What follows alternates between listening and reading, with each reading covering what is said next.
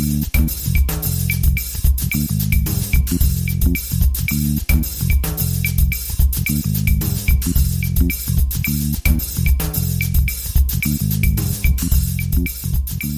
hey everybody, welcome to episode 309 of the More Than Just Code podcast. My name is Timothy and I am in Toronto, Ontario. I'm joined once again by Jaime Lippes Jr. in Seattle, Washington. How's it going? We also have Mark Rubin on the line in San Jose, California. Hello. Hey, I think you got through that all the way without stumbling. I know, I did. There was a few moments there. Yeah. There was a couple of slips, but yeah. Okay. All right, thanks for noticing. So yeah, fact check real quick. Last week I was talking about running a mail server, and I couldn't remember the name. Like, this thing was like consumed my life for 10 years. I'm surprised I couldn't remember the name of it, but it's an app called, or a script system called Spam Assassin is what you use to basically educate. And back in the day, it was like it would have been an Xserve back running mail. And you use Spam Assassin to educate it with blacklists and different patterns to look for in junk email, and it would filter out the email and toss it into the cylindrical filing cabinet, or it would mark it with spam if your customers want it delivered that way. And then I'm going to let Jaime do the next one because you grabbed this one from our Slack channel. So what do you got there, Jaime? Yeah. Besides hitting us up on #AskMTJC on Twitter, you can also join our Slack channel. So friend of the show channel, Tim, there are notes on mtjc.fm for folks who are looking to join. One that we did get from a friend of the show, Paul Wilkinson, is related to our talking about the various operating systems and what's supported for the various devices. And I guess we might have gotten it a little bit off because it says some follow-up fact check. The iPhone 6 stops at iOS 12. The 6S got iOS 13, so it has only been a year since Apple ended support for a phone. Which okay. I guess maybe... Yeah, I think we were confused and we're saying that the 6 still worked on iOS 13 or something like that. Yeah, we're pretty close. 6S it's one device off, one letter off. Yeah, I think the lowest device we use at the office in terms of 6s is the 6S, but we do use the 5S, and is it 5S and 5C, I think, right? Are the two bottom ones that we support right now. The 5C only goes up to iOS 10 for sure. Well, maybe it's the 5S, I know, because 5 is we still have, or maybe it's the SE I'm thinking of that we still have to support. Oh, the SE goes higher. Yeah, that goofy layout, right, that we have to support. Was it 5 something? 512? I don't remember. That's more fact check for you guys next week. Hit us up on the Slack channel. All right, so this is a quick one here, sort of follow up on Corona's story and that kind of stuff. This is more political and politics, which we tend not to go to, but Apple is going to give employees paid time off to make sure that they go and vote in the U.S. election, however that ends up being. This is a story from Mark Grumman on Bloomberg, and so the retail workers and hourly workers across the country are going to be able to go and vote. So hopefully the rest of you take the hint and do the same thing. Election day is November 3rd this year? Is it always 3rd? That was still 4th. Not always the 3rd. It's always the first Tuesday of November. Mm-hmm. It follows similar kind of rules to like Apple announcements, doesn't it? Where it's kind of like a particular Tuesday in a month. Yeah. So it says here that it's 4 hours, which I'm sort of split on. On the one hand, it's like, well, I mean, some of these polling places can take longer, so 4 hours doesn't seem like a whole lot. A full day would be nice. But on the other hand, it was better than what we had before, so I don't really want to discourage... Which is what, nothing? Time off. Yeah, we had nothing before, so I definitely do encourage folks to vote. In Canada, employers, or at least in Ontario, our employers are supposed to give employees 3 hours to make it to the polls. So our polls open early and they close at 8 o'clock at night. So technically you can let them go at 5 kind of thing, right? But we're supposed to, as part of our legal requirements, we have to give people 3 hours to go and vote. It doesn't mean we pay them or anything like that. It just means that we have to give them the time to go vote. So hopefully, like I said, people take the hint here that I'm trying to lay down. All right. And you got the next one here, exposure notification. Yeah, I don't recall if this particular page is something we had seen before, the exposure notification framework that Apple and Google have put together for contact tracing for COVID-19. But the thing that is new is the download and preview source code, or the internals of how that exposure notification framework works. And folks apparently have taken a look at this and said, oh, it's Objective-C++, which caused some folks to say, oh, see, like when Apple really needs to, get it done, they go back to this. And I was kind of thinking, well, yeah, that could be, not saying it is, or that it's not, but it could also be just by happenstance, what is the, your bread and butter programming language, particular employee or employees that we have chosen to do this. So I wouldn't read too much into their use of Objective-C++ as a sort of a backdoor swipe at a backhanded swipe at Swift is what I assume folks were looking at. Like, I just think it was probably like, I was caught in one sort of similar situation. It was like, hey, we need you to create this SDK, do you want to do it in Swift? I'm like, well, sure, hypothetically, yes. And this was years ago before I got more comfortable with Swift. And then I said, well, how long would we have to do it? I'm like 6 weeks. Oh, no, I think I'm going to go with Objective-C because that's my bread and butter. And I can ensure, that we're going to get there to the finish line with that. And I could not at the time with Swift, even though nowadays I probably would lean towards Swift. It was hard at first to do stuff fast because with Swift when it first came out, because you do something and you just get a random error message, and you have to spend the rest of your day just trying to figure out why this thing that you think is exactly right just gave you a random syntax error. That was Swift 1. Yeah, and it got even worse when Swift 2 came out, and then so half the documentation at least was still in Swift 1, and then Swift 2 just behaved completely differently. Yeah, and the error you would get would be nowhere near the call site where the actual problem was, which is the other misleading thing. I'm looking at the source code right now and trying to see if I can tell what in here would require C++. Like, is there some library that they're using? So is that so I know when we did Coco's 2D back in the day, we'd sometimes have like C frameworks or C that we'd have to support C, and we'd put I think it was like a .m, you'd have to put plus in the name of it or something like that. Is that the same sort of idea? Like, the client compiler can build both Objective-C and C++, and collectively they're called Objective-C++. So if you use the .mm extension, that's a signal that there's C++ in there. But regular C is, Objective-C is... Yeah, that's native. Yeah. You can just use C out of the box.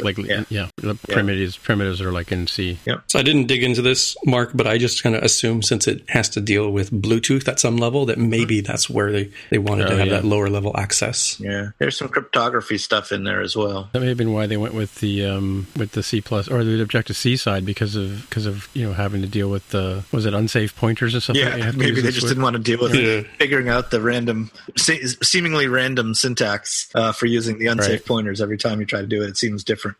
It's funny. Somebody's yelling at the screen about how easy it is. I know.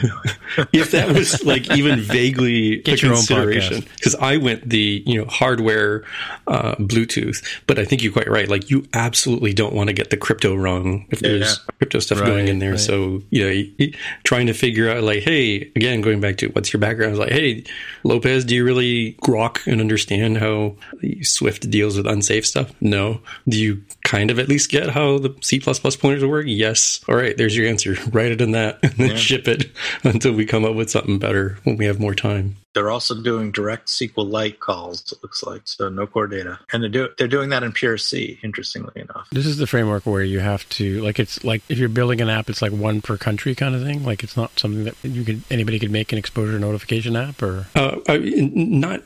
I guess anybody could, but you wouldn't be able to deploy it to the stores, distribute to the stores, right? Like, it has to go through your official organizations in your particular country. But yeah, I mean, you could. I mean, I don't know if there's licensing agreements that would run afoul of things, but I don't see why you couldn't write one yourself just to see how it works and, do like a meetup or conference presentation or something about it. Interesting. Okay, cool. Another follow-up item here. We've talked about Apple was talking about moving some of their manufacturing to India, and there's a couple of reasons why, but apparently now there is a Foxconn plant in India, and so some of the iPhone 11s, not all of them, but I believe some of the iPhone 11s are being manufactured in India now. I think that may also have to do not just with all this sort of trust issues that people have with China, but I think it also has to do with the price of phones in that market, right? Yeah, there's heavy import duties that are put on things that are not hardware specifically that's not built in India. So this ends up being a pretty good way to it's part of their made in India thing. Yeah. So you avoid a import duty or tariff that would artificially raise the price of your product. Of course, it ends up being good for India because you end up building more industry. Even politics aside regarding, like United States and China, you, to my mind, end up with, an additional place where things can continue to get manufactured, right? Like the pandemic showed, like, China builds does darn near everything for the world. And when they have to shut down because of a pandemic, it means manufacturing capacity is dramatically hit. Whereas at least you could continue to sort of limp along, move along if you had other facilities and sites. And I would point out two events that I mostly remember in my history. I remember when RAM got stupidly expensive because of like an earthquake in Taiwan. Taiwan being like the only place that was making that particular style of RAM at the time. And I remember... Right, yeah. I remember when hard drives got really expensive, and I don't remember if there was flooding in Thailand or Vietnam, but it was somewhere in that region where it's like, oh, good, we put all of our eggs in this one basket, so you cannot get a hard drive because the manufacturing plants are flooded. So I definitely like the idea of like iPhones continuing to be built regardless of one particular area of the world being impacted. Yeah, that RAM pricing thing was brutal. I remember it skyrocketed. The price was almost like $100 a megabyte or something ridiculous like that. It was crazy. I heard it was like either a fire in the plant they made it, or somebody stole the wrong design and knocked off. No, that was the capacitor issue. No, there was an issue. I think it was a fire in some plant or something like that where they made, I guess, the main boards or something that caused that RAM price to go through the roof. Interesting, yeah. So this next article is sort of it's a shameless plug. It's also a follow-up to a Roundabout episode that Tammy and I had my sister-in-law Chloe Atkins on. Chloe is an advocate for disabled persons, accessibility, that kind of stuff. She spent part of her life in and out of wheelchairs, and so she knows what it's like to try and navigate a city and deal with being disabled. So she's talking about in this article here called Disabled Lives Matter, that it's the 30th anniversary of the Americans with Disability Act. Now, I think we've talked about the ADA on the show before, right? You guys have brought it up, right? I think we've talked about it, yes. Yeah, so the article here that she talks about, and she would know, right, from the point of view of being, in and out of in the business, basically, and being, a wheelchair user herself, that despite, the fact that the ADA is 30 years old and the Ontario Disabilities Act, or AODA, it started in 2005, that there's still a lot of work to do. So she published an article, she says here, in American Canadian legal approaches to how disabled people's in workplace work. And so it's an interesting read. And also, if you're interested in a little bit more about Chloe and about her struggles, Tammy and I interviewed her on an episode of Roundabout back in 2017, 2018, somewhere in there. Interesting article here about the accessibility issues for disabled persons. Yeah, I think it's definitely good to remind folks that, and I know we've mentioned this sort of topic on the floor, but that, accessibility isn't just for folks with some sort of inability, right? So I think we've talked about before that there can be a whole sort of different sets of reasons as to why somebody may not have a particular ability, right? So, issues with, wheelchair ramp access is one thing. And I think a lot of people sort of naturally assume, oh yeah, if you sort of permanently injured or you were born without some sort of usage of your legs, like, well, okay, sure. What if you broke your leg in a skiing accident though, right? Or what if you've otherwise got some sort of other thing that's going on? Accessibility isn't just for folks who are sort of on the margins or edges. There's sort of a whole spectrum of aspects that go into that. And I think furthermore, there's been a lot of sort of interesting work that talks about sort of the more positive aspects of bringing accessibility to the forefront, and not looking at it as some sort of legal requirement, but also as legal and ethical sort of requirement, a moral requirement, but also looking at it as something that can enable other good, positive things, right? So I think one of the best canonical examples I've ever heard is on curb cuts, right? So curb cuts, for those who don't know, if you're walking on your sidewalk, you'll notice that there's the little like ramp dip sort of thing that sort of leads gracefully onto the street. So hypothetically, yes, that it does lend itself to be used by folks who have mobility issues, like require the use of a wheelchair, but it also enables, people who have babies in strollers, right, who are just walking out enjoying the day. And it also ends up making life easier for commerce because people are delivering products from FedEx, UPS, DHL, using, the dollies and et cetera to move large, heavy packages and other sorts of freight. Curb cuts make that sort of thing better too. So I think we're better off not looking at accessibility as like, oh, this is just this thing we do to end up helping people who have some sort of disability, but really looking at it as a way to enable everybody to be better off. Yeah, for sure. I mean, the whole dark mode thing also comes, we're having on our phones right now, a lot of people use inverted colors on their screens because of visual impairments as well. And I don't have a problem telling you that I wear glasses now and have for like the last 10 years or so, and it's really annoying to try and look at a screen. So I use the larger font sizes on my devices. I have to I'm laughing because I just Microsoft Teams has just started supporting large font sizes, or so it seems on iOS, and except that they're going a little overboard in typical heavy-handed Microsoft kind of way. The fonts are really big on Teams, but I mean, because it makes it easier, like to see things, and I mean, I use the flashlight on the back of my phone all the time too, like this to illuminate things to make it easier to see stuff, right? So there's a lot of different reasons why people I mean, anybody who would be considered able-bodied at some point will all be requiring some sort of access to accessibility. So it's obviously an important thing to put in your app and think about how your users are using your app, right?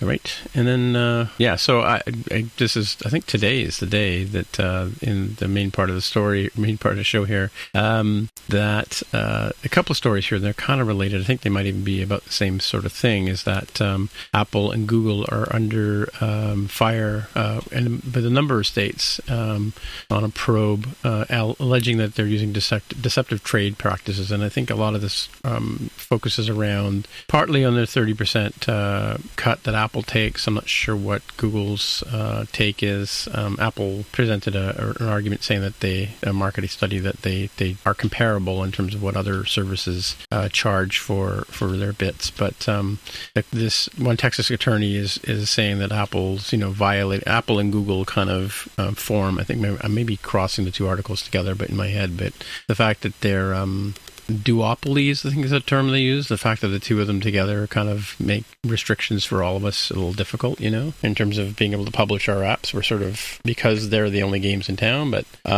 same time, you could argue that you'd have no way to publish your apps if it wasn't for that. Yeah, I mean, this is the thing. Yeah, like think about, we've talked about this on the show before, and I would argue that in my case that I'm actually happy that Apple is protecting users from my mistakes and stuff like that. In terms of vetting, that nobody can just, random person can't just create an app and put it on your phone or convince you to install it. It has to go through a vetting process and all that kind of stuff. And so the other article talks about Epic, which is I guess a game manufacturer, or the CEO of Epic is calling on Apple and Google for their pricing style, right? Or what do you call it? Structure. Yeah, well, I don't know if the Texas Attorney General one is specifically related to what the U.S. Congress is currently doing with its hearings, congressional hearings that pulled in Tim Cook from Apple, Sundar Pichai from Google, Mark Zuckerberg from Facebook, and Jeff Bezos from Amazon. They're definitely all getting raked over the coals at the moment regarding their various companies' practices.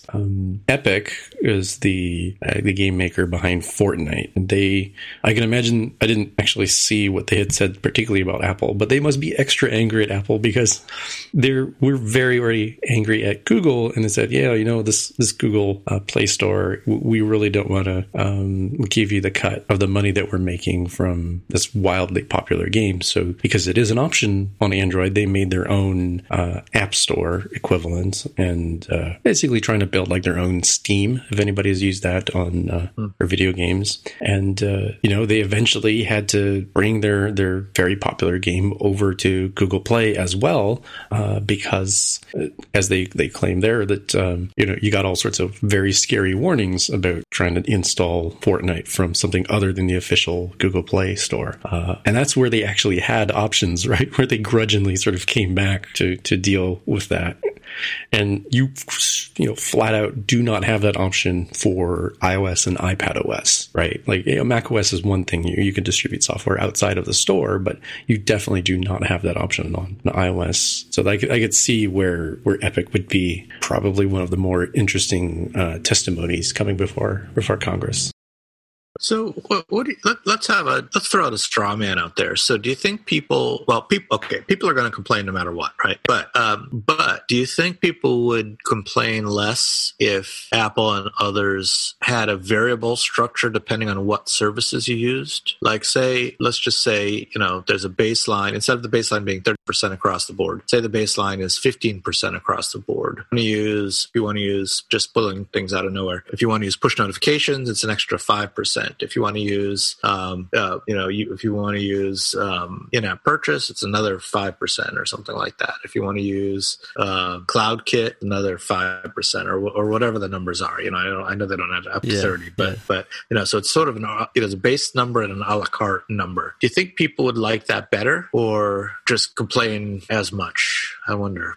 To be honest with you, I think people would complain as much. I think that especially because you'd want to basically make. You could get to the point where it'd be ridiculous, where if you have everything that Apple offers and you have to pay 75% of your income to them because of all these fabulous services. But let's say it maxed out at 30%. It'd never be more than 30%, but it might be less than 30% if you don't use certain things. Would people stop using some of those features in their apps? They might. Some people would. They might, yeah. So that would be a disincentive for Apple to do it, because Apple, regardless of the money, they want everyone to use the latest and greatest. Well, Apple's already done a staggered structure on the subscription side, right? Because they have now, if I'm not mistaken, and don't quote me on the numbers, but I think it's like 15% after year 2 sort of thing, right? So if you want to have like an annual subscription kind of model, they're saying, I remember it was Phil Schiller even was announcing this, I think it was last year's WWDC, or maybe 2 years ago, that you could have an ongoing subscription, like a recurring income kind of model, and they would only take the amount for the first year, but after the second year they would cut it back to 15% or something like that, right? That's showing that there's some understanding that they're not helping you with the marketing and all that kind of stuff along at the beginning, right? So I don't know, it's hard to say. I think the 30% was just a number that Steve Jobs pulled out of the air, right? Or whoever that came up with the idea, right? And and if you look at this marketing report that Apple did spit out in part of their argument, they're they were comparing themselves to like Uber and Lyft and other companies like that, where they take a cut of the revenue, right? Like I think Uber and Lyft are almost 20% that they take of each driver's income, right? That's an interesting one. So does Uber pay Apple every time there's a transaction through your iPhone? Uber? I don't know. So here, like Amazon, here's an example off this table. So Amazon is roughly anywhere from 8 to 17%. eBay is 10 to 12%. Poshmark, I don't know what they are. They're 20%. Booking.com is 15% on average, right? Airbnb is anywhere from looks like 17 to 20%. StubHub and Ticketmaster, don't get me started on those two. They're 37 and 31%. Uber is 25% and Lyft is 20%. Uber Eats is 15 to 30%. Grubhub is 23 to 33%, and Upwork and TaskRabbit, they also take a chunk around as well, right? So it adds up, right? So wait, these are, you're talking about if you as a customer buy something from Uber Eats, you're paying 15% to Uber Eats beyond what you're paying for the food, right? Is that what you're talking about? Yeah. Well, no, I mean, so the food, when you order something from Uber Eats, right? You're getting a $10 pizza, you're paying $13 for it, right? Or $14 for it, right? And part of that extra $4 goes back to Uber. Yeah. 25% of that, right? So they get $1 for every pizza, pretty much, if you use that math that I just threw out.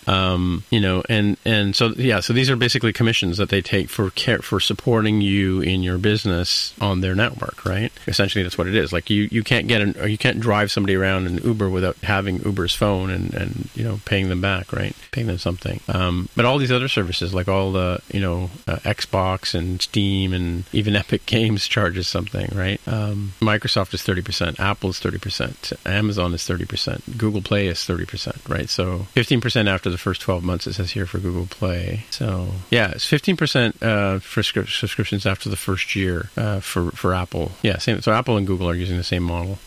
So if you sell the app or you sell a subscription or whatever, after the first year, you only pay Apple half of that commission, right, that you would have paid before. So it's comparable, right? Like there has to be something that the company that's building the servers and the infrastructure for you to be able to do your business has to make something from it. I mean, it's arguable. Is it arguable that it's 30% for Apple? What do you think? Like, I know what it's like to run a server and what it costs and stuff like that. It's not cheap.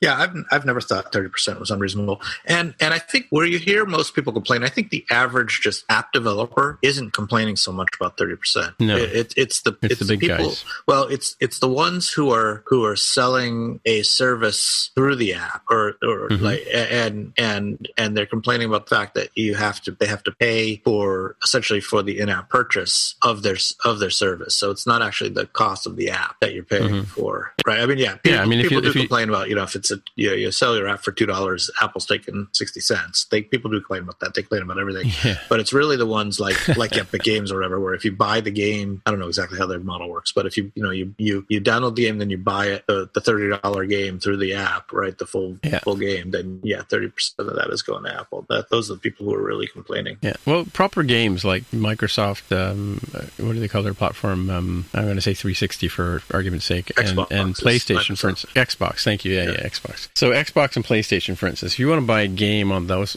platforms, you're spending $75 to $100 easily for a new title, right?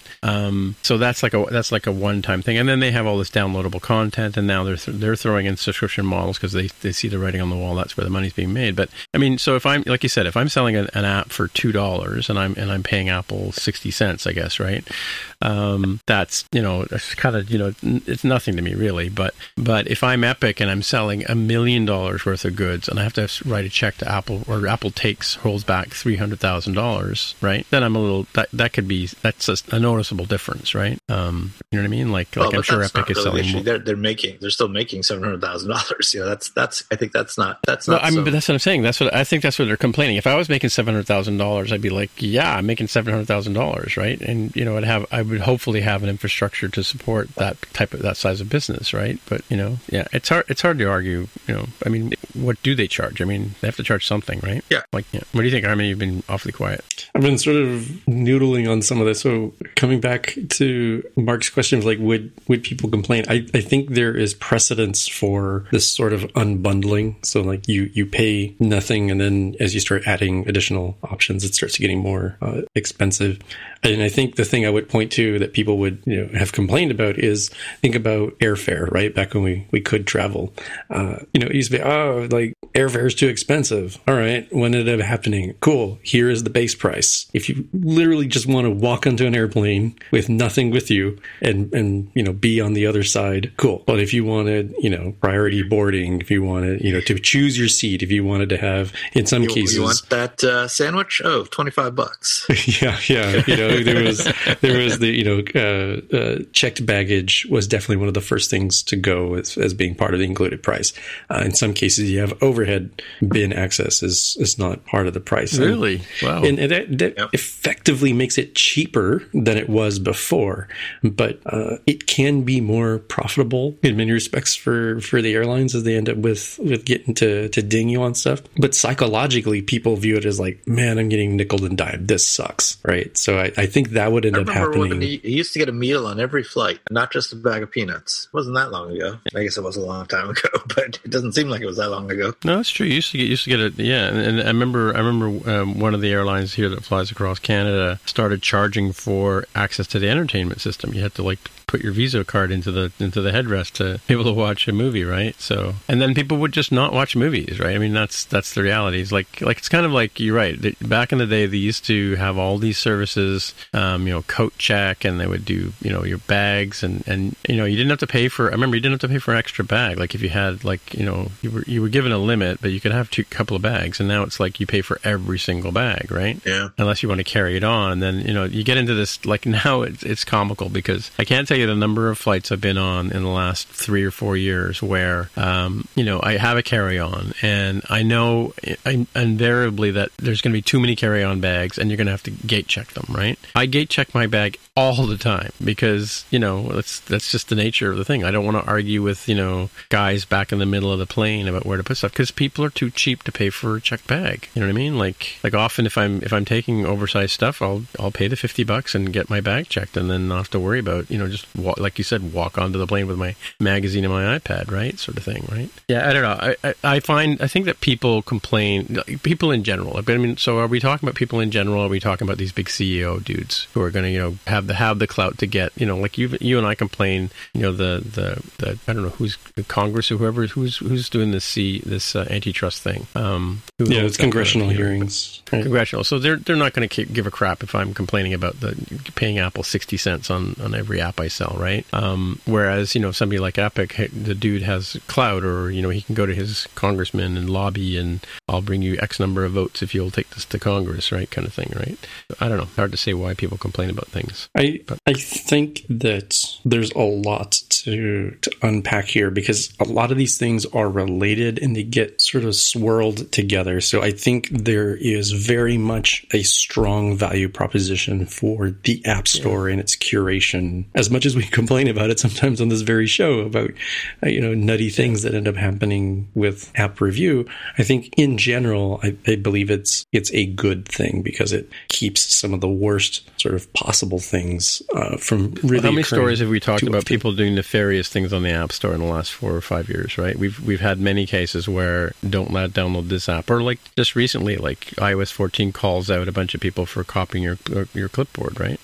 Yeah, and so the fact that those are noteworthy and are man bites dog instead of sort of mundane dog bites man, that I think is a testament to the value there. Now the question is that such a good thing that it has to be the only way in which software is delivered? And that's kind of a different question, right? Because it's, I think, really sort of difficult to, sort of explain, like, okay, so why is, iOS, you only have the App Store, but on macOS, you have multiple different routes. You have many alternatives to the App Store. Why not lock that one down? Because that would hypothetically be good for the users, right?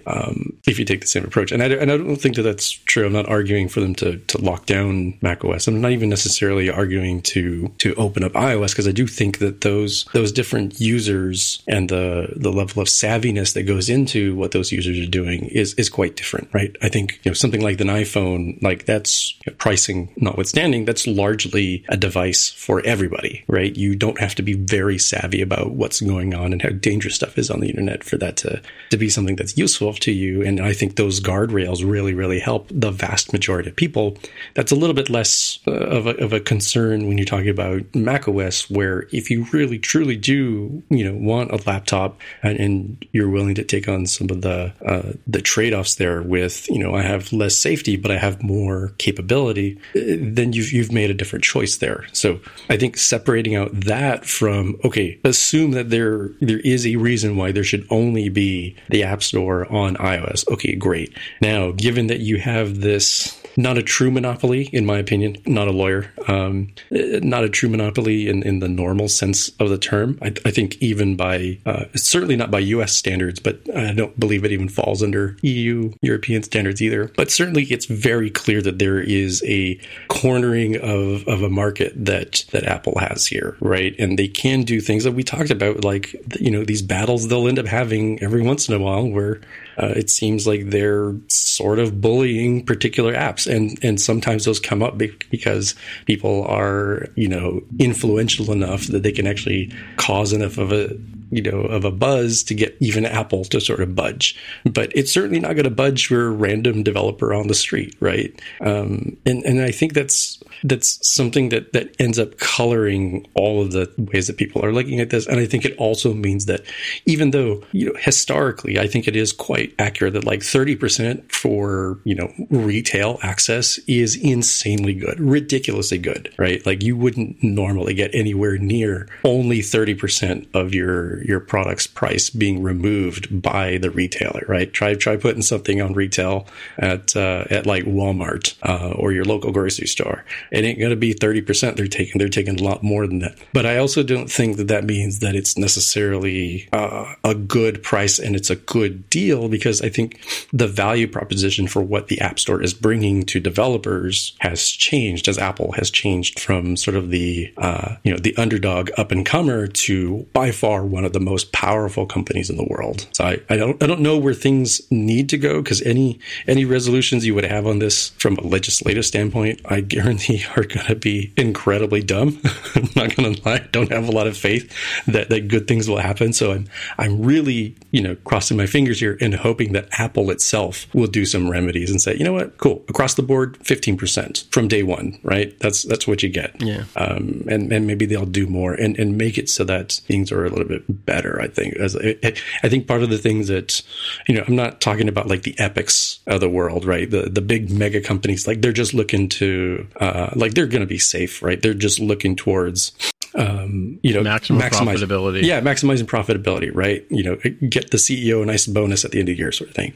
And I think for the very, very, very tiny indie developers, it's not that big a deal. Like, all right, I got to wait 30% more days before I can buy a pizza with my app earnings, right? I think it's that weird middle ground of companies that are like kind of big enough to actually have a fair number of employees, but not so big that they can't get completely obliterated by like one App Store reviewer, that I think is problematic. See, my main problem with this type of story is this whole, guilty until proven innocent sort of approach to journalism in general, right? And how these sort of things get, the headline here says, this Texas AG alleging deceptive trade practices, or, and just even the term antitrust hearing. It's like, do you think Steve Jobs back in 2007, when he conceived this App Store model, or whoever it was, sat back and said, we can make a lot of money in the next 10 years, especially if this idea takes off, right?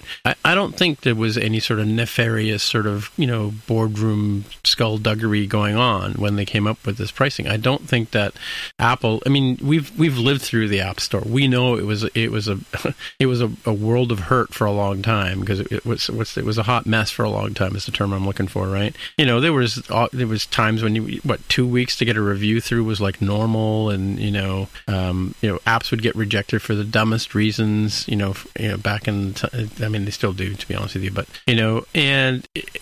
I've watched there's actually a book called Becoming Steve Jobs, which I read a few years ago. Forget the author's name, but I read between the lines when I read the book like that, and I think to myself, Apple got to where they were through pure luck and happenstance, because don't get me wrong, I am an Apple fanboy, and I do have a Macintosh tattooed on my butt, but and I have a dog named Macintosh, in fact. But I don't give the people at Apple that much credit to be that nefarious, and that that sort of, and they're not like the Wolf of Wall Street kind of like making it up as they go along kind of thing, and debauchery and that kind of stuff. But so I have a problem when these big mega people come after companies like Apple and Google, and just go after them for like antitrust, like as if they planned this whole thing, right? Or it's not like they're not like the mob, right? They're just a bunch of Apple developers who came up with a structure and a hardware and software solution that we all love and adore, right? And now we can all make a living off. I've spent the last 10 years working on iOS, or however long it's been. Yeah, 10 years. And thanks, Apple. Here's 30%. Hello? What do you think? Are you still there? Yeah, well, is that me? I just had like a long, lengthy diatribe on this. Yeah, I think I'm not quite as forgiving as you are, Tim. I don't know. I'm not forgiving. I'm just telling you. I'm not saying Apple's like the brilliant. I'm not. Steve Jobs wasn't like the walk on water kind of guy that everybody plays him out to be. I think he was just a guy who was good at marketing and was in the right place at the right time. Sure. Right? And met the right guys. But yeah, you're right. Yeah, and it's true that I think Apple never expected to be in the situation they're in now. But that's kind of not really the point. You don't have to have nefarious intent to be a monopoly, and the monopoly laws are there for a reason, and they've been used for good reason in the past. For good things in the past. Now, yeah, if it does feel a little bit political right now what the Texas guy is doing, and when you misuse those laws, that's a problem. And I certainly am not in favor of that by any means. But I also don't think that that a big company should just get off scot-free just because they might have had good intentions at the beginning. I do think though that right now it's certainly worth Apple's while to justify what they're taking in some way, and I think it probably is justified. I think it would not be a difficult case, and they might not want to do it just on principle. I don't know. They might not want to give all of these these people making a lot of noise. They might not want to give them any kind of ammunition, any kind of what's the word I'm looking for? Credibility, right? Just in their claims, just by responding to it. But it might be worth their while to sort of lay out, for your 30%, what are you actually getting? And I think it's a lot. You're getting an advanced set of tools. You're getting the distribution system. You're getting the vetting system. You're getting the services. You're getting the APNS for free. You're getting the CloudKit for free. You're getting you're getting the service of the in-app purchase store for free. Although yes, you are paying percentage for that, of course. But the service part of it is well, okay. Maybe that's the one that's not a good one because you you could argue that the 30% you're paying for that service, so that's fine. And maybe they do revisit some of the pricing. Maybe the in-app purchase they lower the price a little bit or something like that, or they're a little bit more open to certain types of transactions to not get charged a full amount. But I can see why they don't do it, because once they start it's hard to stop. Mm-hmm. Right? It's a slippery slope. Mm-hmm. Yeah. Well, there's also the economies of scale kind of idea too, right? Like, not maybe that's the wrong terminology, but for me and my 50 users, they don't have to do a whole lot to support us. You don't have to have people standing by to deliver apps to my users, right? Like, kind of thing, right? They don't, back in the day I would have had to make a floppy disk and put it in the mail and mail it out to you, kind of thing, right? So for a small indie, that's one thing, but if you're supporting someone who has millions of users and millions of signups, and that's a lot of gigabytes you have to send out. There's a lot of the experience of delivering an app to that many users has to be as good as it is for my 50 users, right? I mean, so that infrastructure has to cost something to Apple. I mean, they've got data centers in the middle of the United States running completely off of green energy, and you can't build a big data center like that and hire the people at the rate that they have to hire them at to put them into those nice air conditioned labs and whatever to do the work that they need to do, right? And have proper HR and all that kind of stuff. Like, that kind of business costs a lot of money to run, and they're making a few bucks off a phone, they're making a few bucks off a Mac, probably more bucks than obviously the 30%. Well, I think the argument to that people would make is just look at the amount of profit that Apple makes. Well, that's they're making a ridiculous amount of profit. It's not a break-even business, right? So they could cut that 30% down to zero, and it probably wouldn't even make a dent. Make a dent, yeah. That's true. But I'm not saying they should cut it down to zero, because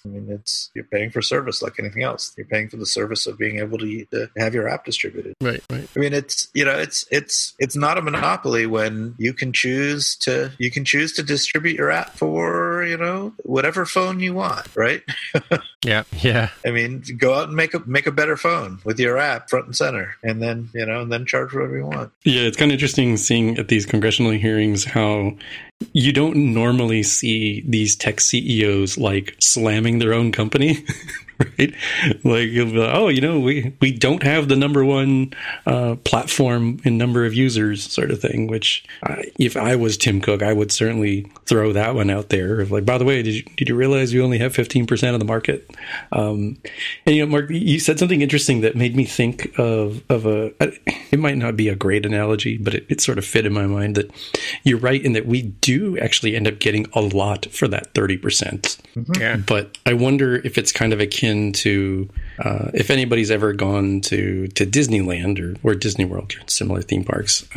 Disney offers some pretty nice, like, all-in-one packages that include, food and early access to the parks, and I think even late access to the parks, and faster passes on rides, and so on and so forth. And generally, I think accommodations at the park. And those are great. They're also a lot more expensive than, hey, what if I just get me and the family in the station wagon and we drive and stay at a Motel 6 across the street? And I think that's sort of what ends up sticking in people's mind. That I think the all-in-one pricing, even though you do get a lot, it might be more than some folks might need or want. And I think it extra sticks in people's sort of, minds as like, it's problematic that it's the only option, that I don't have an option to go the El Cheapo route, even if there is a better route. Yeah, and that's exactly the train of thought I was going down when I was talking about the a la carte type pricing earlier, or thinking about that.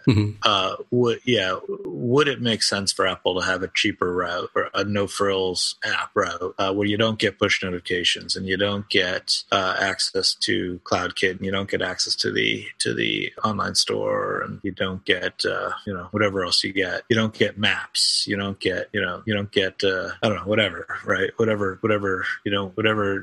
is a bare bones minimum app for like 5% or 10% or something like that. I don't know. I think probably it would be the all-in-one method. I think is probably better overall for the ecosystem, because you'd get into a situation where if you had only a few, say you only have a few people using Bluetooth, let's say, right, in their apps, then just supply and demand says, okay, Apple has to raise the cost for Bluetooth. So the few people using it now are paying a lot more for Bluetooth, and well, you might argue that, so what? They're the only ones using it, but it sort of feels like if you have the all you can eat type model, it overall in the long run it pays off, because there might be something that you want to use in the future, and then all of a sudden you'd have to pay this exorbitant amount because not many people are using it. And right. Or they drop Bluetooth from the next phone because nobody's using it, right? Right. Exactly. Yeah.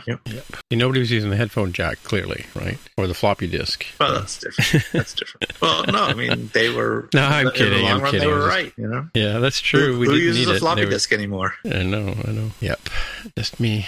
All right. I mean, what's the next story here? This is a little bit of Swift UI that John Sandell has brought to at least my attention. I don't know if we talked about this before or if it was mentioned anywhere, but there's some nifty stuff where you can have a redaction reasons sort of thing that you can look into for your views. And he uses it, and it's actually kind of cool that this isn't going to play too well in this audio-only medium, but we'll have the link in the show notes for those of you driving at home.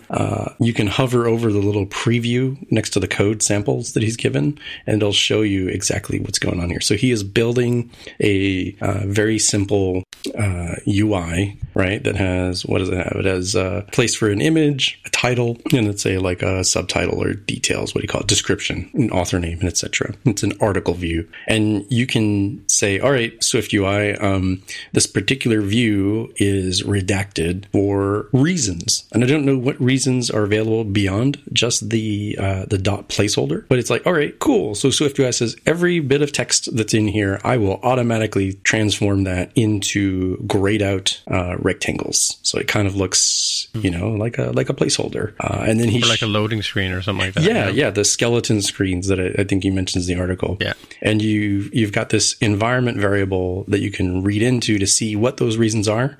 He doesn't really actually show how that's used. I assume by inference here that you might be able to say, oh, this is placeholder. Maybe this is sensitive information, like it's redacted because this is a person's tax identifier or some other thing that you wouldn't want to get out there.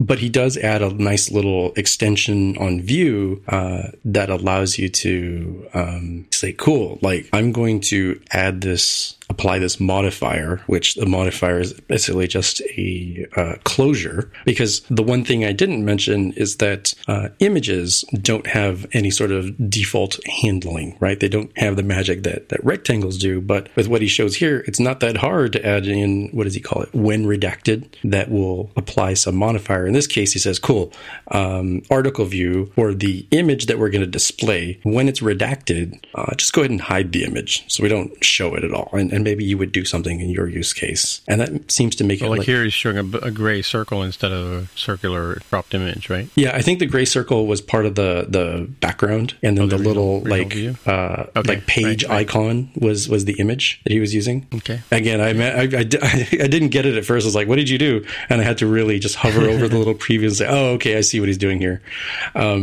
And then he also shows how you can unredact, which I think is pretty neat. So as I sort of put this all together, it's like, all right, so if I had reasons that I might want to redact things on my screen, there could be like, all right, well, let's, we're still loading data, so make that placeholder. I'm going to assume there are other things that either exist or that you can add in there. I was like, hey, this particular thing doesn't even matter if we're in a placeholder scenario. You actually just need to full on redact this because this is sensitive data of some sort that we don't want to display, unless they, do the magic gesture or use Face ID or other things that you might imagine that you would use as gatekeepers for that. I thought that was pretty neat. That it gives you a lot out of the box when it comes to dealing with text. It looks like dealing with other things like images is, quite frankly, not that hard and kind of a sensible way. I think that John's dealt with this. I thought it was kind of cool. I'm like, man, I remember loading in third-party stuff way back in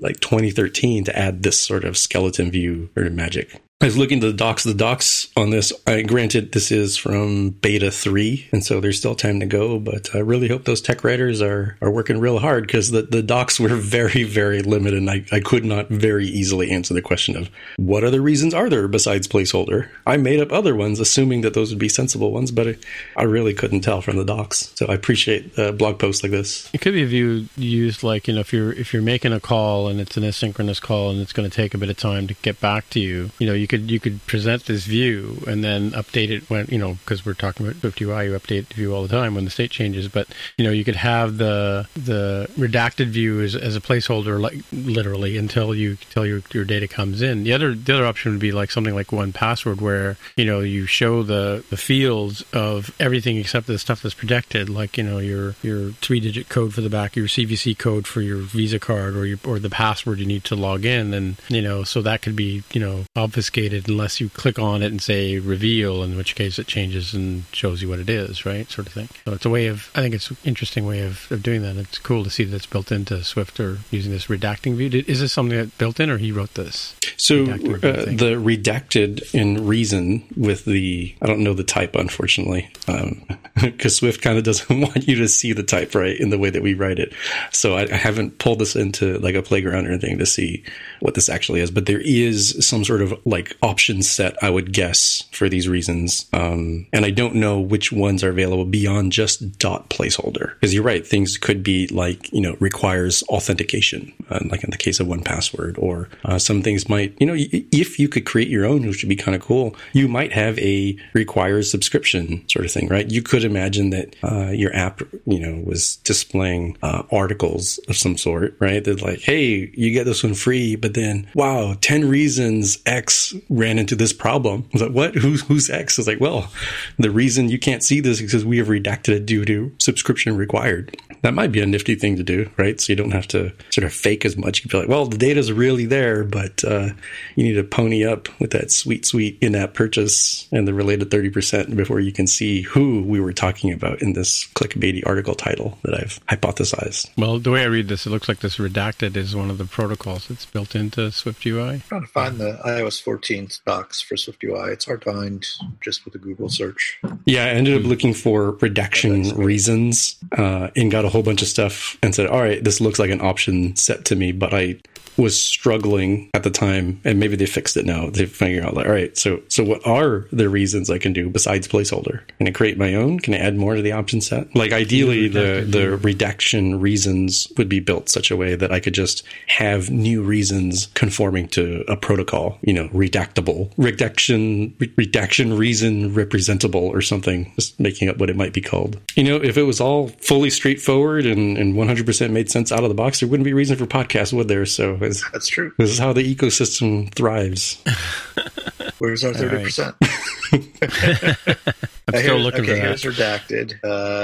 So redact. So there's a redacted method on Vue that takes an argument called reason and reason is of type redaction reasons. All right. So we drill into redaction reasons, and interestingly enough, it's a struct. Right. So you struct your name, and it conforms to option set, and then you have a bunch of static properties that are all your different options. It is kind of a weird data structure. Option set. It's a pretty bizarre data structure. Yeah. So the next part of the show, I just want to talk about, I think some people are expecting a sort of a review of my experience with the iPad Pro, the new 2020 iPad Pro that I've received last week. I think it came on Friday. Yeah, Friday. I've had the Magic Keyboard for a while, and now I've got the iPad here, and it's 11-inch. I've gone down from 12.9 down to 11-inch iPad. I do notice a difference in size. However, I like the design of the new iPads. It's that sort of, what was it, iPhone 4 that had the square edges on it. And so I gotta say that I was concerned about the angle options on the actual Magic Keyboard itself, but they do seem to be comfortable. Like if you're sitting on the couch, or with the iPad on your lap and you're doing a little bit of typing or whatever, I tend to leave it connected to the keyboard all the time. It is annoying that when you want to use a regular key, unless listeners of the show know how to do this, I haven't been able to figure it out. But sometimes when I'm have the keyboard plugged in and I want to do some like typing, I want the virtual keyboard to come up. There doesn't seem to be any way to have that come up using the keyboard. I gotta say too, I've gone from the Logitech keyboard, the Logitech Create keyboard, which had function keys across the top, and it had but the function keys were like the Apple style, where you could adjust brightness and sound, and there was a play and pause button and a few other things like that that are not. There is no extra row on this keyboard, so it's kind of annoying. And so it's kind of it is a bit annoying like that. I have to sometimes take it off of the keyboard to do some of the regular iPad-y kind of stuff that you would normally do. I haven't really used the pencil too much, but yeah, I like the fact that the pencil just sticks on the top of the iPad. That's kind of sort of where it lives all the time. It's got a really strong magnet that holds it on, and that's how it charges. So from that point of view, it's really nice. It doesn't go on the side, or are you talking about when you're in landscape? The iPad's always in landscape. Yeah, okay, yeah. Yeah, it does stick on the side if you're holding it like freehand kind of thing, right? Yep.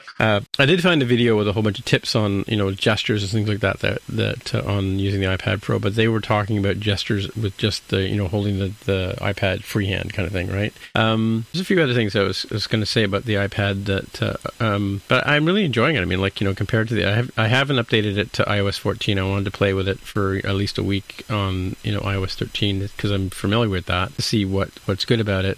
But yeah, I'm loving it. Like it's like the trackpad is great. To have a trackpad on the Mac or on the iPad is awesome as well. I forgot when I wiped my old iPad and I moved over to this one. I forgot that I had built that mini Mac environment in Xcode so that I could run a classic Mac on here. So I had to go figure out how to reinstall the ROM and get that going again. And now I'm in the process of installing Photoshop. And yeah, so that was kind of a surprise. But yeah, I mean there are some things that I find annoying about it, but generally overall it's a great little tool. I mean, I'm using it all day at work because I've got all the work stuff on here.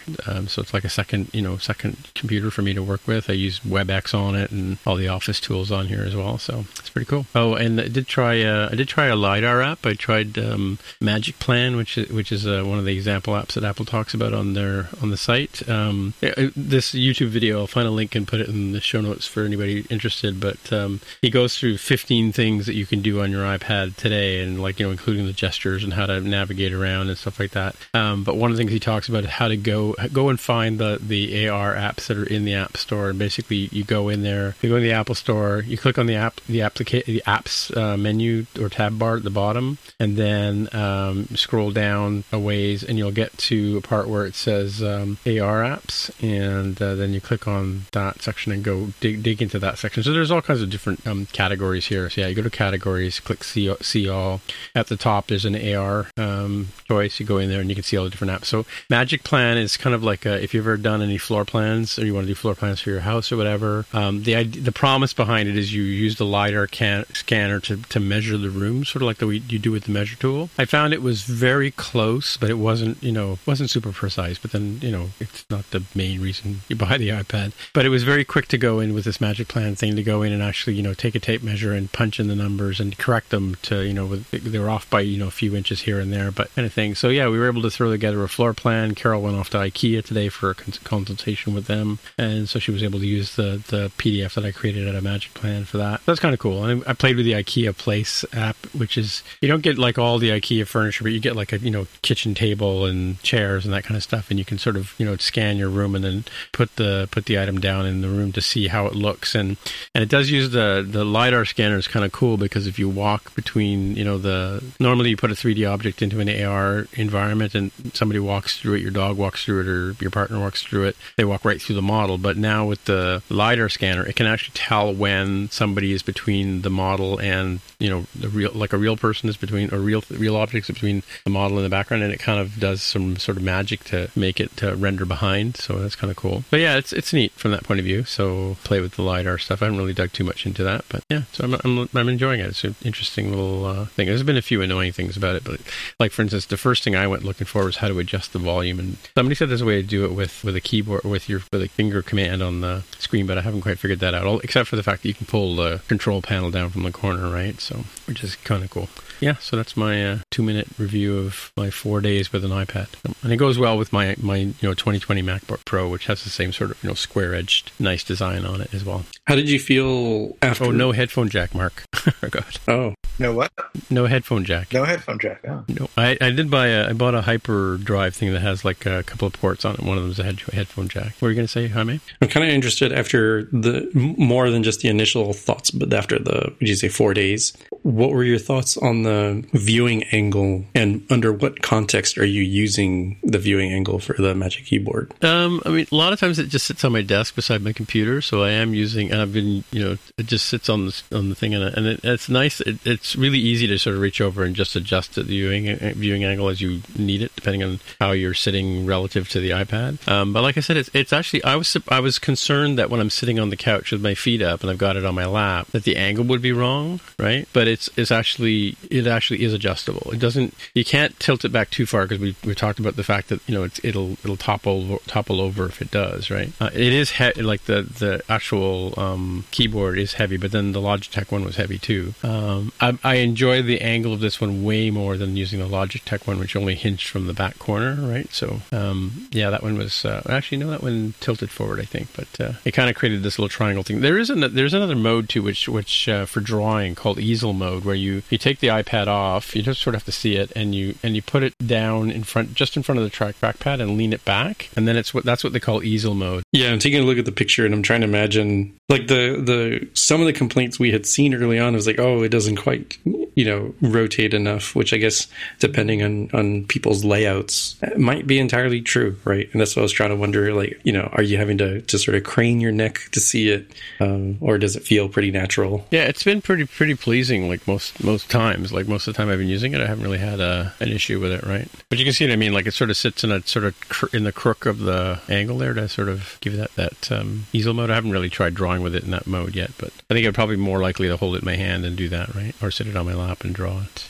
All right. Well, this next thing here, it was interesting. I was what was I doing? I was trying to find some photos for one of my nephews having a birthday on the weekend, and I was trying to find some older pictures that I had taken. And back in the day, like we've had a digital camera in our family since the early 2000s, and so I would have burned them to a CD-ROM, and I went to I have the little the MacBook Air Super Drive that you plug into the USB port. So I've never really worried about not having a CD drive. I mean, who uses CD drives anymore, I guess. But turns out that Catalina has dropped support for HFS and HFS Plus volumes. So you cannot read a CD or CDR that you've written back in the day, like 5-6 years ago. So I had to, fortunately on my MacBook Air, I don't remember, but when I was testing, I created a separate APFS volume and left a copy of Mojave on that computer. So I booted into Mojave so I could read these files. But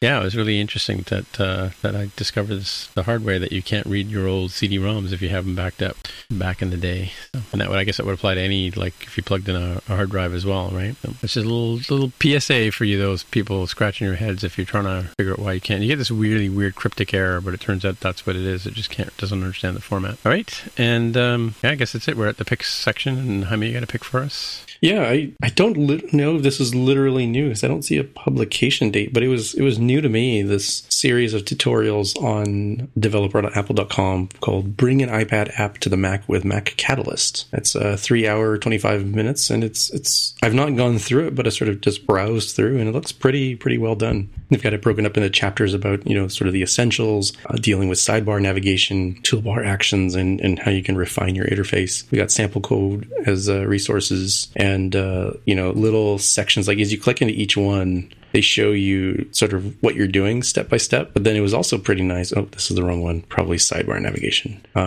They also give you the little code snippets too that you could just grab, and it'll show you, oh, okay, well, this is where specifically you're making the change. Instead of, hey, here's this entire 500 line thing. Let me use my words to describe roughly where you are. And in this case, they sort of progressively disclose the little sections and what's changing, so you can follow along pretty nicely.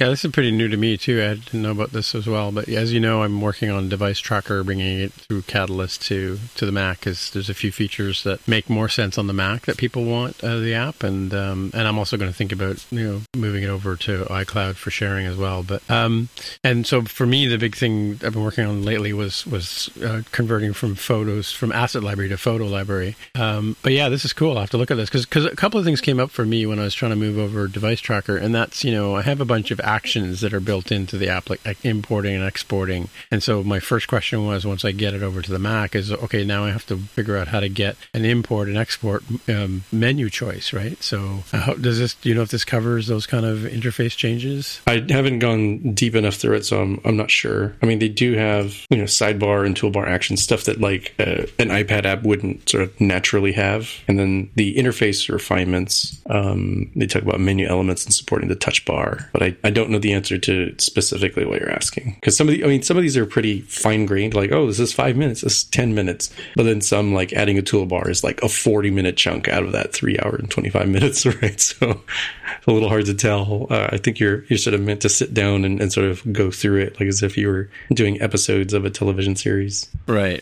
Yeah, no, I'll definitely have to take a look at this, because I'm in the midst of I'm refactoring a bunch of things in Device Tracker itself, like to try and bring it up to more sort of modernize it every year, right?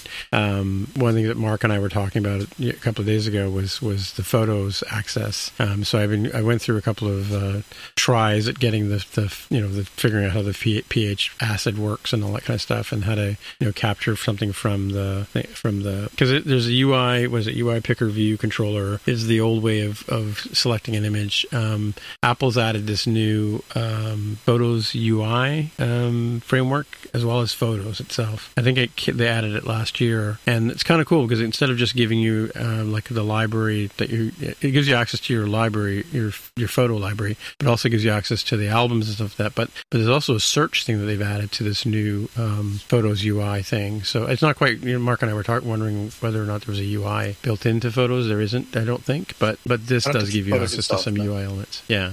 So I'll still have to use some sort of picker, and then I got to figure out how to get the camera to work, and then save it into the the album and that kind of stuff, right? So that's part of the reason why I'm moving to Photos, is because when I want to bring it over to the Mac, it's going to make more sense to be able to drag and drop images into the app as opposed to, like you do on, well, I suppose I could do drag and drop on the iPad as well, right? But yeah, sort of some of those metaphors make more sense. And then one little issue that I have is one of the options is to be able to mail an asset from this device tracker to a colleague or something like that, right? And the mail framework doesn't work properly on Mac. It crashes actually when I try and send a mail. So I guess the handling of that, handoff of that, is a little different too. Yeah, I have to check this out. Cool. That's why I like this podcast. I learn things.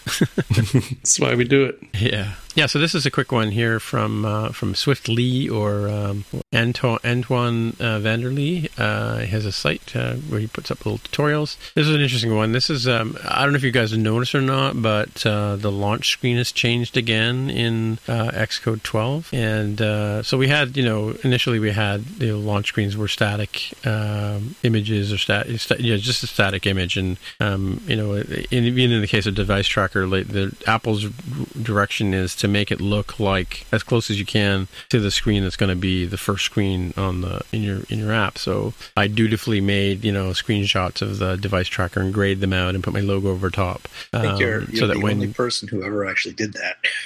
No, I know. I probably am. Like now, I just have a blue screen with my logo on it and copyright message. But the original reason for that was because it took a long time for apps to load in the early days. So they didn't even want you to have your logo on top. It was just supposed to look like your screen, so it would fake out the user into thinking that the app was actually launched.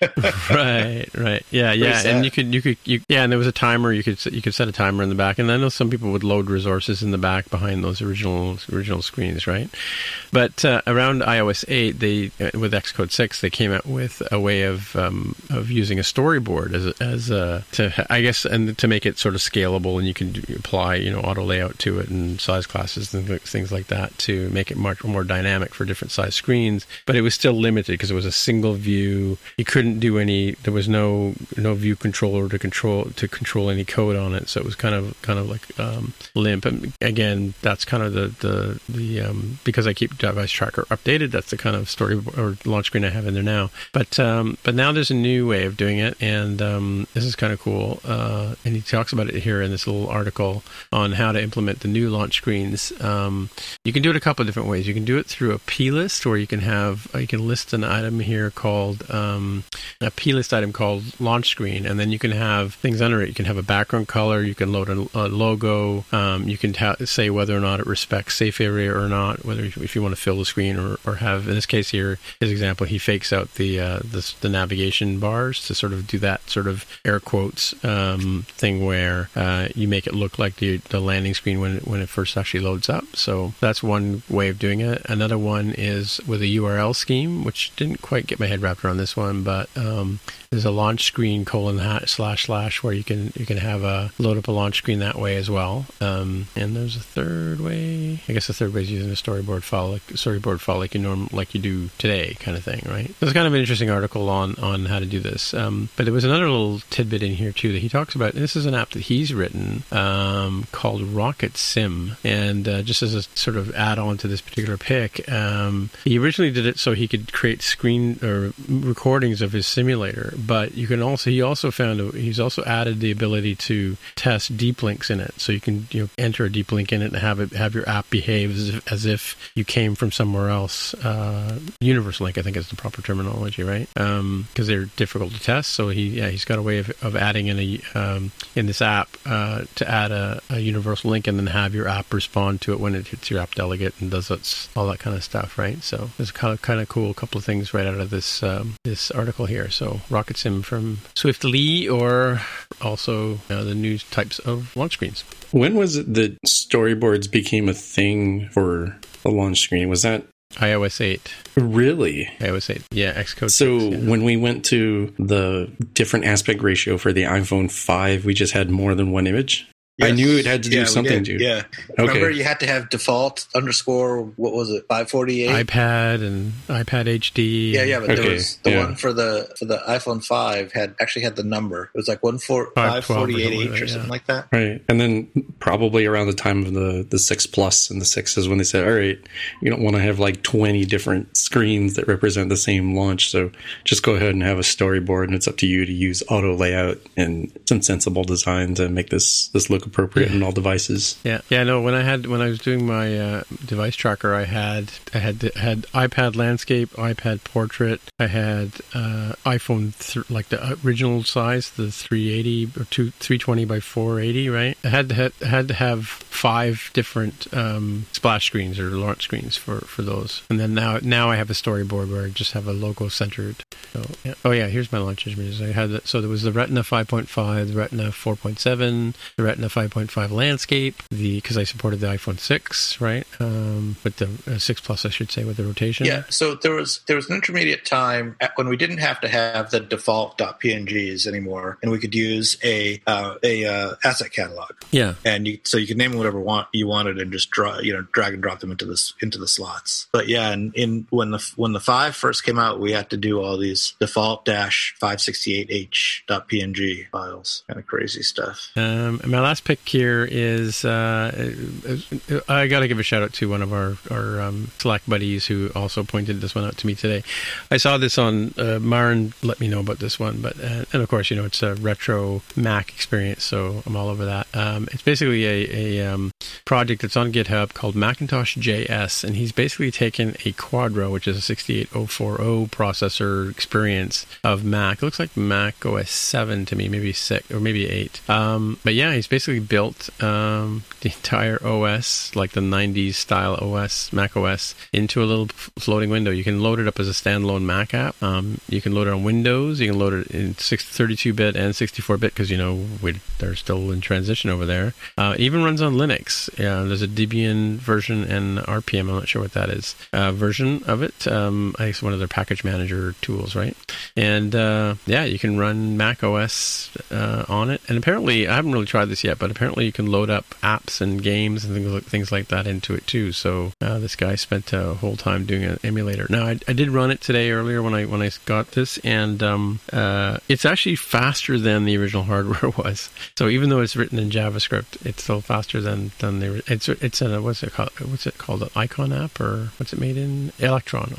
Yeah, so it's pretty cool. Guy spent a lot of time on this. I don't know why, but there you go. The shout out goes to Bevan, I think, right? So we have so much excess processing power that despite being not exactly performance optimized as the means by which this is being rendered and emulated here, it's actually way faster than the real thing ever was. That's interesting. Yeah, so it's kind of cool. Loving it. Getting your Adobe Photoshop Creative Cloud Edition file PSDs and shoving them in here and say, here, try this. See what the future is like. Yeah, this predates. This is probably like, he's got the Photoshop 3.305 in the screenshot here, right? So I think that came out on CD-ROM, so I'll have to try that one. Yeah, pretty cool. Lots of fun. All right, I guess that's it for another week. So hey, Jaime, if people want to get in touch with you, how do they find you? I'm on Twitter as @DevWithTheHair. And Mark, if people want to get in touch with you? Or at snapsoft.com. Anyway, my name is Tim Mitra, TIMMITRA on the Twitter machines where you'll find me. Until next week, we'll say bye-bye. Bye. Bye. This has been another episode of the More Than Just Code podcast. If you want to find out more about the show, you can visit the More Than Just Code website at mtjc.fm. There you can find a summary and show notes of each episode. We list links to the apps, code, and news that we mentioned on the show. If you like the podcast, tell your friends. Please leave a comment on the website, and if you can, please write a review on iTunes. And please recommend us in your favorite podcatcher. All of these things help others find out about the show. We really appreciate your help with spreading the word. We're also on Twitter, Facebook, and Instagram. We'd love to hear from you, so use the hashtag AskMTJC. Once again, the podcast Twitter account is @MTJC_podcast. Please consider supporting the show by pledging any amount on patreon.com/MTJC. Thanks again for listening. We'll see you next time.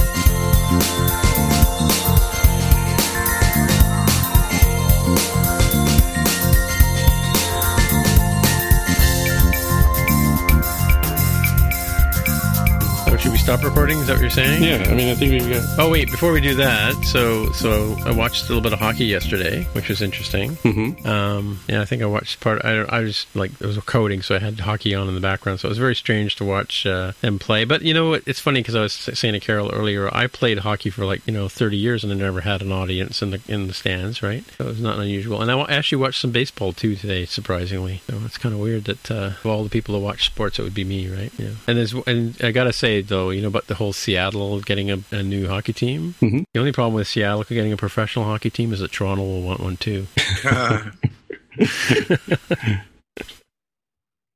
Anyway, that's an old joke.